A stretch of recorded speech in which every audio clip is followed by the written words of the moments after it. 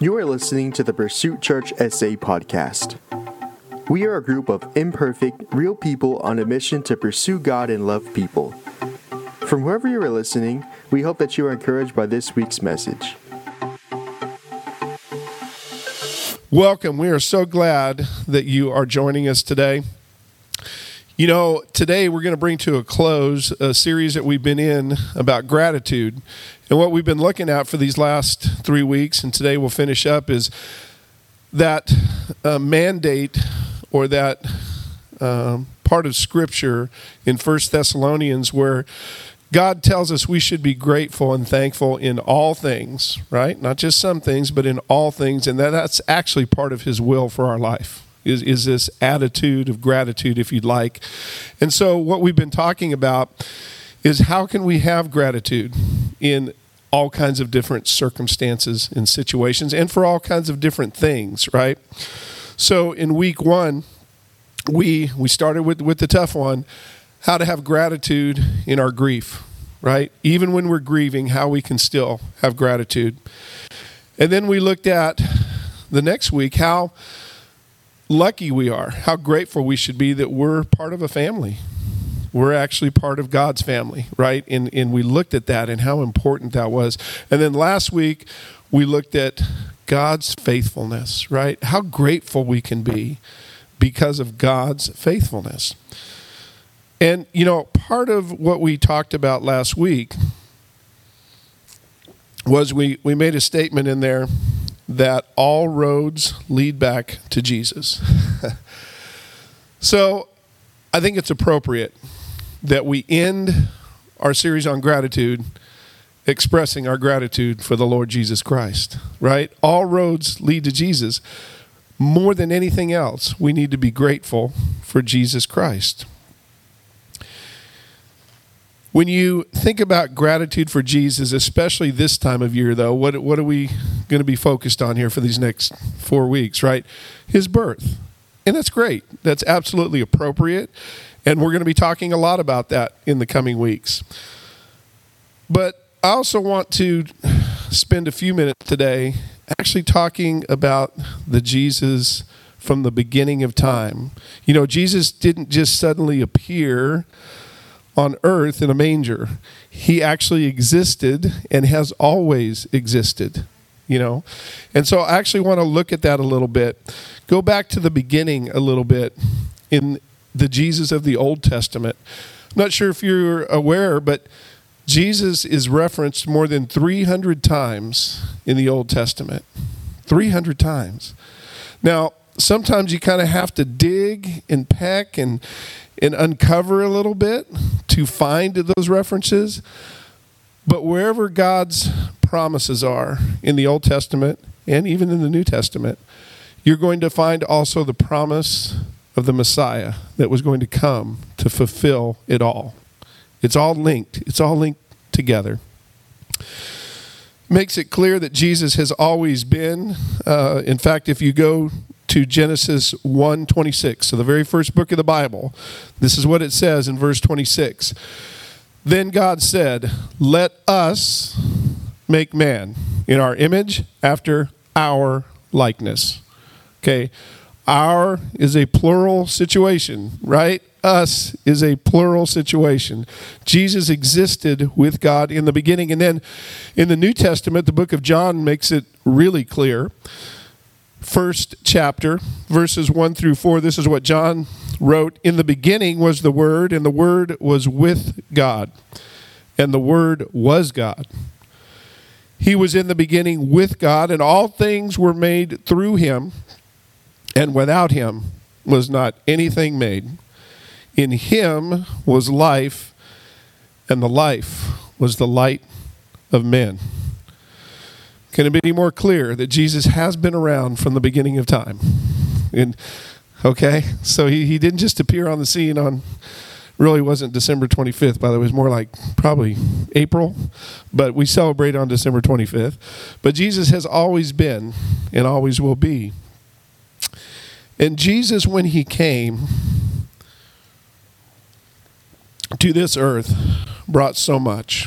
He brought so much with Him. He brought his saving power, right? The saving power where he laid down his own body willingly to pay the price for our salvation. But you know what? He also brought more than that. We serve an abundant God. We have an abundant Savior. He brought that, but he also brought other things with him. Turn with me to the book of Isaiah if you have your scripture with you today. If not, we'll have it up on the screen. And this is a very famous scripture. I'm sure most of you have probably seen this scripture, but I want to dig into it a little bit today, and we'll talk about why in just a minute. But this is what it says in Isaiah chapter 6, verse 6.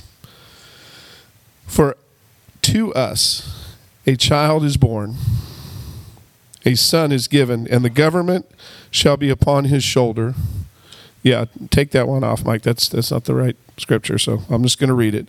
Isaiah 6:6.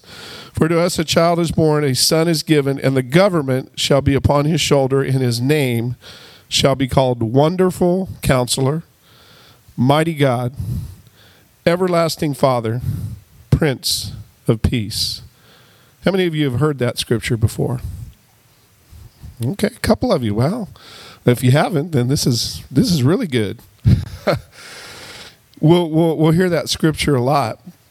And you know, what I want to do today is actually focus on those 4 names that Isaiah prophesied that the Savior of this world would bring more than 800 years before Jesus actually was born and showed up here on earth. I want to talk about those 4 names because we can be so thankful that Jesus brought those names with him to earth.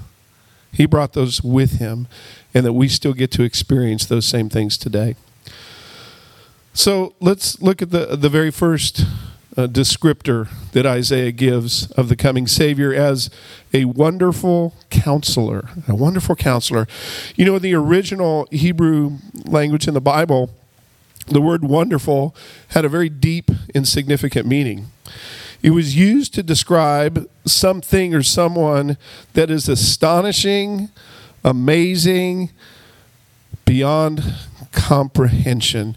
Actually, if you just put the 2 words together, wonderful, it's full of wonder, right? When you think of the word wonder, it's not just a little descriptor. Oh, isn't that wonderful? No, wonder is amazing, mind-blowing, incomprehensible in some ways. That was the meaning that it carried when it was originally written. And then the word counselor, when we think of the word counselor, what do we think of? Somebody that listens to us, somebody that probably gives out some advice, right? Some hey, this is what you should do, direction maybe. Well, let's start right off the bat. What a wonderful, loving guide and counselor we have in Jesus Christ, right? Amazing, beyond comprehension, and yet he's giving us guidance and direction. Wonderful counselor. What a beautiful thing. Now here's the thing. The wisdom that comes from Jesus' words are not rooted in worldly concepts. They're actually straight from the throne of heaven. Jesus brought that wisdom here to earth. It's not pop psychology. It's not the latest and greatest book that you might go get. James 3:17 describes it this way about the wisdom that Jesus brought with him. It says, "But the wisdom from above is first pure, then peaceable, gentle, open to reason, full of mercy and good fruits, impartial and sincere." Pure, peaceable, open to reason. Does that sound like anything that the world's wisdom is like? Can you see that in Facebook, in the news, wherever you may be seeking to get wisdom or counsel from? Do you see that anywhere in the world? No, you don't. Because the world doesn't have the kind of wisdom that Jesus has. Thank God we have a wonderful counselor that came in the person of Jesus Christ. Wow. And he is a wonderful counselor who guides us, directs us with astonishing truth and love. Sometimes when Jesus was walking the earth, his own disciples would marvel at the wisdom that was coming out of his mouth because they couldn't even comprehend it. They were like, what are you talking about?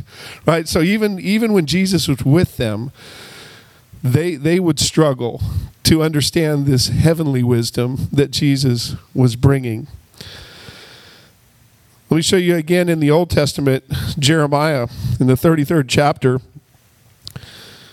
verses 2 and 3. God tells us this: if we'll actually seek him out in his counsel, he'll actually show us things that we don't know anything about. Right? This is what it says. Thus says the Lord who made the earth, the Lord who formed it to establish it. The Lord is his name. Call to me, and I will answer you, and will tell you great and hidden things that you have not known. That you have not known. Wow. In James chapter 1, verse 5, tells us this about getting wisdom. It basically says all we have to do is ask for it. All we got to do is ask for it. It says, if any of you lacks wisdom, let him ask God, who gives generously to all, without reproach, and it will be given to them. Well, we can be so grateful that we have a Messiah who can guide us with his words, his counsel, for anything and everything that we might face in life. You know, there's nothing, should have brought my Bible up here, but that Bible, whether it's on your phone, I like the pages myself, but you know, the answer to life's issues are actually in those pages. They are in that book. Now, that requires you to open the book, right? Requires us to open the book and search out what issues we're trying to get answers to. Okay, so there's a part that we play. We don't get this wisdom by osmosis. God never said that. He goes, no, search me out, right? Study me. Come to know who I am, and I will show you hidden things. I will show you things that no one else knows anything about. You don't even know about it until you ask me. And yet, it's as simple as asking, and he's faithful to give it to us. All we got to do is ask. The next time you are faced with needing counsel, let me encourage you to go to God as your first source and not your last resort. You know, so often we have a problem that comes up in life, and what do? Phone a friend, get on Facebook, whatever, right? We're out there seeking all these answers, and Jesus, the wonderful counselor, actually has all the answers we need. Start with God to get your counsel, because his counsel is wonderful. It is beyond comprehension. It is awesome, okay, for lack of a better word. Now, the next thing that Isaiah talks about in that chapter is Jesus as described as mighty God. Wow. As mighty God. You know, even though Jesus arrived here as a small, seemingly helpless infant, he also came full of godly power. Think about that. That little infant in the manger was full of godly power. Wow. You know, the Hebrew word for mighty is the word Gibbor, Gibbor. And this is what it means. It means strength, power, hero, warrior. That's what Isaiah was writing when he described Jesus as the mighty God who was coming. You see, long before Jesus came, the prophet Zephaniah described it this way. In chapter 3, it says, "The Lord your God is in your midst, a mighty one who will save." See, Zephaniah was already standing in agreement with what Isaiah had written, that this is a mighty Savior who's coming to save us. Jesus, our strength, our source of power, our hero, our warrior who fights for us.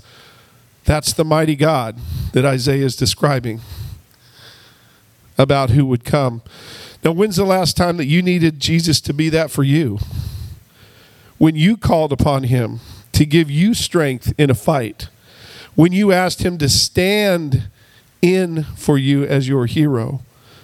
When he showed up as a mighty warrior to battle something or someone, or simply stood in to battle our enemy on our behalf. And the beautiful thing is now, Jesus has already defeated that enemy. He's a defeated foe, and Jesus still goes to battle for you and I today. Jesus, the mighty God who came to set the captives free, to heal the sick, to give sight to the blind. Wow. We should be so grateful for a Savior that loves us so much that he fights for us. He listens to us, he counsels us, and he fights for us. He's for you. He will fight your battles. He will fight your battle. Come on, somebody. You need to hear. Somebody here needs to hear that today. You are out on your own, trying to fix things that only Jesus Christ can fix. Come on now. He is your hero. He is your warrior. We need to let him be that for us sometimes in our life, right? We need to let him be that for us. Thank you, Jesus, that you can not only heal us, but you can also save us through your mighty, mighty power. The next adjective that Isaiah uses is Jesus as our everlasting Father. What does that look like? What does that mean? Well, we stated earlier today that Jesus has been and always will be. So there's your everlasting piece of it. And he has been with the Father and is part of the Father. As Karen taught us so well several weeks ago, God is a triune being, 3 parts. God the Father, God the Son, Jesus Christ, and the Holy Spirit. So when the scripture says Jesus is an everlasting Father to us, that's what they're talking about. They're talking about the fact that he is one God. We read in Genesis and in John, Jesus was with God. Jesus was part of creation. Jesus was in the Father. So when we hear everlasting Father as the description, or one of the descriptions that Isaiah uses, that's what he's talking about. That is one of the names that Jesus brought with him, everlasting Father. And John 14:6 and 7 says this. Jesus was speaking to his disciples. I am the way, the truth, and the life. No one comes to the Father except through me. If you had known me, you would have known my Father also. From now on, you do know him. You say, okay, from now on, in case I hadn't told you before, you're seeing the Father right here. And he's pointing to himself. You have seen him now. You have seen him. There's another scripture that actually describes Jesus as the perfect representation of God. So let's get this concept. When it says everlasting Father, Jesus is our everlasting Father from that standpoint. Now, what are some of the traits of a good father, though, that Jesus brought with him, right? What are some of those traits? Well, a good father cares for and provides for his children, doesn't he? Right? Would we say that that's a trait that we would want in a father, one that cares for and provides for his children? Jesus showed us his care by showing us what love, compassion, and sacrifice look like. Jesus showed us that. He provided his own body as a living sacrifice for our sins. And again, isn't that what good fathers do? They care for and they sacrifice for their children. That's what Jesus did for us. That's what he actually still is doing for us, if we let him. A good father also teaches his children, doesn't he? Right? Doesn't a good father teach his children? Jesus taught us with his words, his stories, and his example. Jesus taught us. He continues to teach us through his word and through the Holy Spirit even today. And Jesus provided for us. A good father provides for his kids, doesn't he? Right? Jesus provided everything that we will ever need. He has given us everything to live an abundant life. In fact, in John chapter 10, verse 10, Jesus says, I came to give you an abundant life. That's one of the self-professing things that Jesus himself said. This is part of the reason I came, is to give you an abundant life. Aren't you thankful that Jesus is an everlasting Father to us? How beautiful is that? How beautiful is that? Now, the last part of what Isaiah describes as he's prophesying about this coming king is that Jesus will come and have the name of the Prince of Peace. Some of you may have heard that description about Jesus before. It's one of the, soft and, like a little lamb, visions that we get. And it's not in my notes today, but I actually just want to give you a little sidebar. And the peace we're talking about is not sometimes the peace that we think of in this world. Because in another part of Scripture, Jesus says, I actually didn't come to bring peace, I came to bring a sword. So what is he talking about? The kind of peace Jesus is talking about, which we're going to get into in just a minute, is an assurance of who he is. But Jesus is not about making peace with the world. Okay? The world, my friends, is an enemy to God. Those aren't my words. Understand that. The world is an enemy to God. And Jesus is going to give us and show us what real peace looks like. Now, some of us equate peace with, I would say, a momentary lack of chaos. Right? You want to hear ever said, man, I wish I could just get some peace and what? Quiet. We put together those two words as if just being quiet is going to give us some kind of lasting peace. Now, if anyone here says that, like I do sometimes, what do you discover? The peace is quickly interrupted, right? With a phone call, with a whatever, right? With a text message. If what we're equating peace to is just a lack of chaos, well, that's not real peace. That's actually probably the world's definition of peace. That's why we hear that term so often. If I could just get some peace and quiet, because that's what they're associating it with. But Jesus came to give us a very different kind of peace. A very different kind of peace. The peace Jesus gives us is a quiet assurance of who he is and that he will always be with us. Another part of his word says, I will never leave you or forsake you. Does that give anybody else peace besides me when you hear that?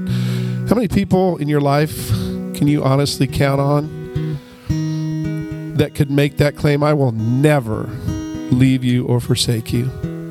That list is probably pretty short about earthly people, right? A lot of people say that, and then when stuff happens, what do we find out? It really wasn't true, right? One of the greatest things that we can take peace in is that Jesus will never leave us or forsake us. It's that quiet assurance. Now, this is what Jesus said himself in John chapter 14. Because, see, let me set this scripture up. Jesus had been walking with, teaching, and loving on his disciples. And this was getting toward the end of his ministry. And you see, Jesus knew that he was getting ready to fulfill the last part of his mission here, to actually go to the cross and die. And he had been telling his disciples this, but they still really kind of weren't getting it. And so this is what he said to them, trying to give them some comfort, right? Trying to give them, but the words that he spoke to them apply to you and me every bit as much as they did when he spoke these words thousands of years ago to his disciples. And this is what it says in John chapter 14, 27. Peace I leave you, my peace, my peace, my peace I give to you. Not as the world gives, do I give it to you. Let not your hearts be troubled, neither let them be afraid. And then in the New Testament, Paul reminds us of this kind of peace that we can have in Philippians chapter 4, when he says, do not be anxious for anything. This is probably one of my favorite scriptures in the whole Bible, by the way. But in everything, by prayer and supplication, with thanksgiving, let your requests be known to God. And the what? The peace of God. The peace of God, which transcends understanding. Wonderful. It's a wonderful peace. Will guard your hearts and your minds in Christ Jesus. Wow. The Prince of Peace offers us this assurance that we don't need to be afraid, that he is giving us hope, and that he's going to guard our hearts and our minds. Now that's a peace you can't buy. That's a peace you can't get out of the next self-help book. That's not a peace you can obtain in pop psychology. That's the kind of peace that Jesus brought to this earth. Thank you, God. Thank you, Jesus, for bringing that peace. Does anyone else need that kind of peace right now? Man, that's one of the greatest things I think he brought. As I was studying this out, I was praying about this week, I was crying when I was writing this, because this is the one that hit me probably more than any of the others. This is something we can only get through Jesus Christ. Only that kind of peace. It's a peace that draws us closer to him, even in our most difficult times. You know what? Have you ever seen somebody that literally is just going through hell, and yet there's a calmness to them? There's an inner peace that you can see. That's the kind of peace that we have in Jesus Christ. You wonder, how on earth are they getting through this? How on earth? They're not getting through by any way on earth. They're only getting through from the peace that comes from heaven. The peace that Jesus Christ brought to this earth. The Prince of Peace. The Prince of Peace. Jesus, thank you so much for bringing that peace with you. Now, as many of you may know, today is the start of what we call Advent, right? And Advent means an anticipation of something, right? A beginning as we look forward to something. So during these coming weeks, we're going to be looking forward and anticipating and celebrating the birth of Jesus Christ. It's going to be beautiful. It's going to be a beautiful thing. The time in history when Jesus came out of the Old Testament and came down here to earth to fulfill his mission. And as we prepare our hearts for this coming, let's start today by just being grateful for everything that Jesus brought with him. Grateful that he's a wonderful counselor. Grateful that he's a mighty God. Grateful that he's an everlasting Father. And grateful that he is the Prince of Peace. Starting next week, we're actually going to start a new sermon series called Make Room. It's going to be a beautiful opportunity as we look at how we can make room for the greatest gift that has ever been given. I hope you'll be here for all 4 weeks as we lead up to our Christmas Eve service. And we're so excited to share and bring everybody on this journey of making room and what that looks like. in our life. If you just bow your heads now, every eye closed, I'd like to just pray for us. Heavenly Father, thank you for Jesus Christ, your Son and our Savior. Our hearts are so grateful today for what Jesus brought with him when he came here for us. Thankful as our wonderful counselor. Thankful that he is a mighty God. Thankful that he represents the everlasting Father. And thankful that he is the Prince of Peace. And as we prepare our hearts for in these coming weeks, we ask that you help us make room for what you want to do in us and through us in this Advent season. This time where we eagerly await and celebrate the birth of our Messiah. We thank you for it all, and we do so in the name of Jesus.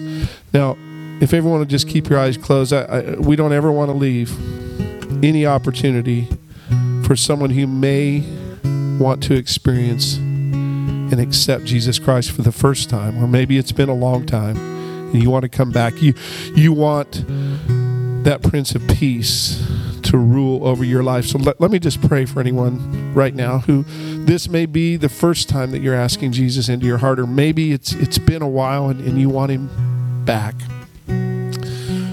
Just pray this with me if you would.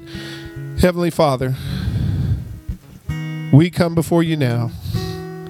Father, we recognize that we need a Savior.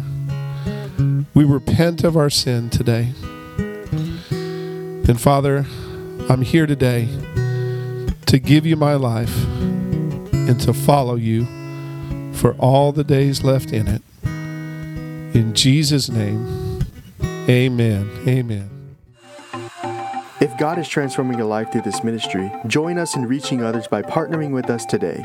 You can give at pursuitchurchsa.com/give. Thank you for listening, and remember to follow us to enjoy more messages like this.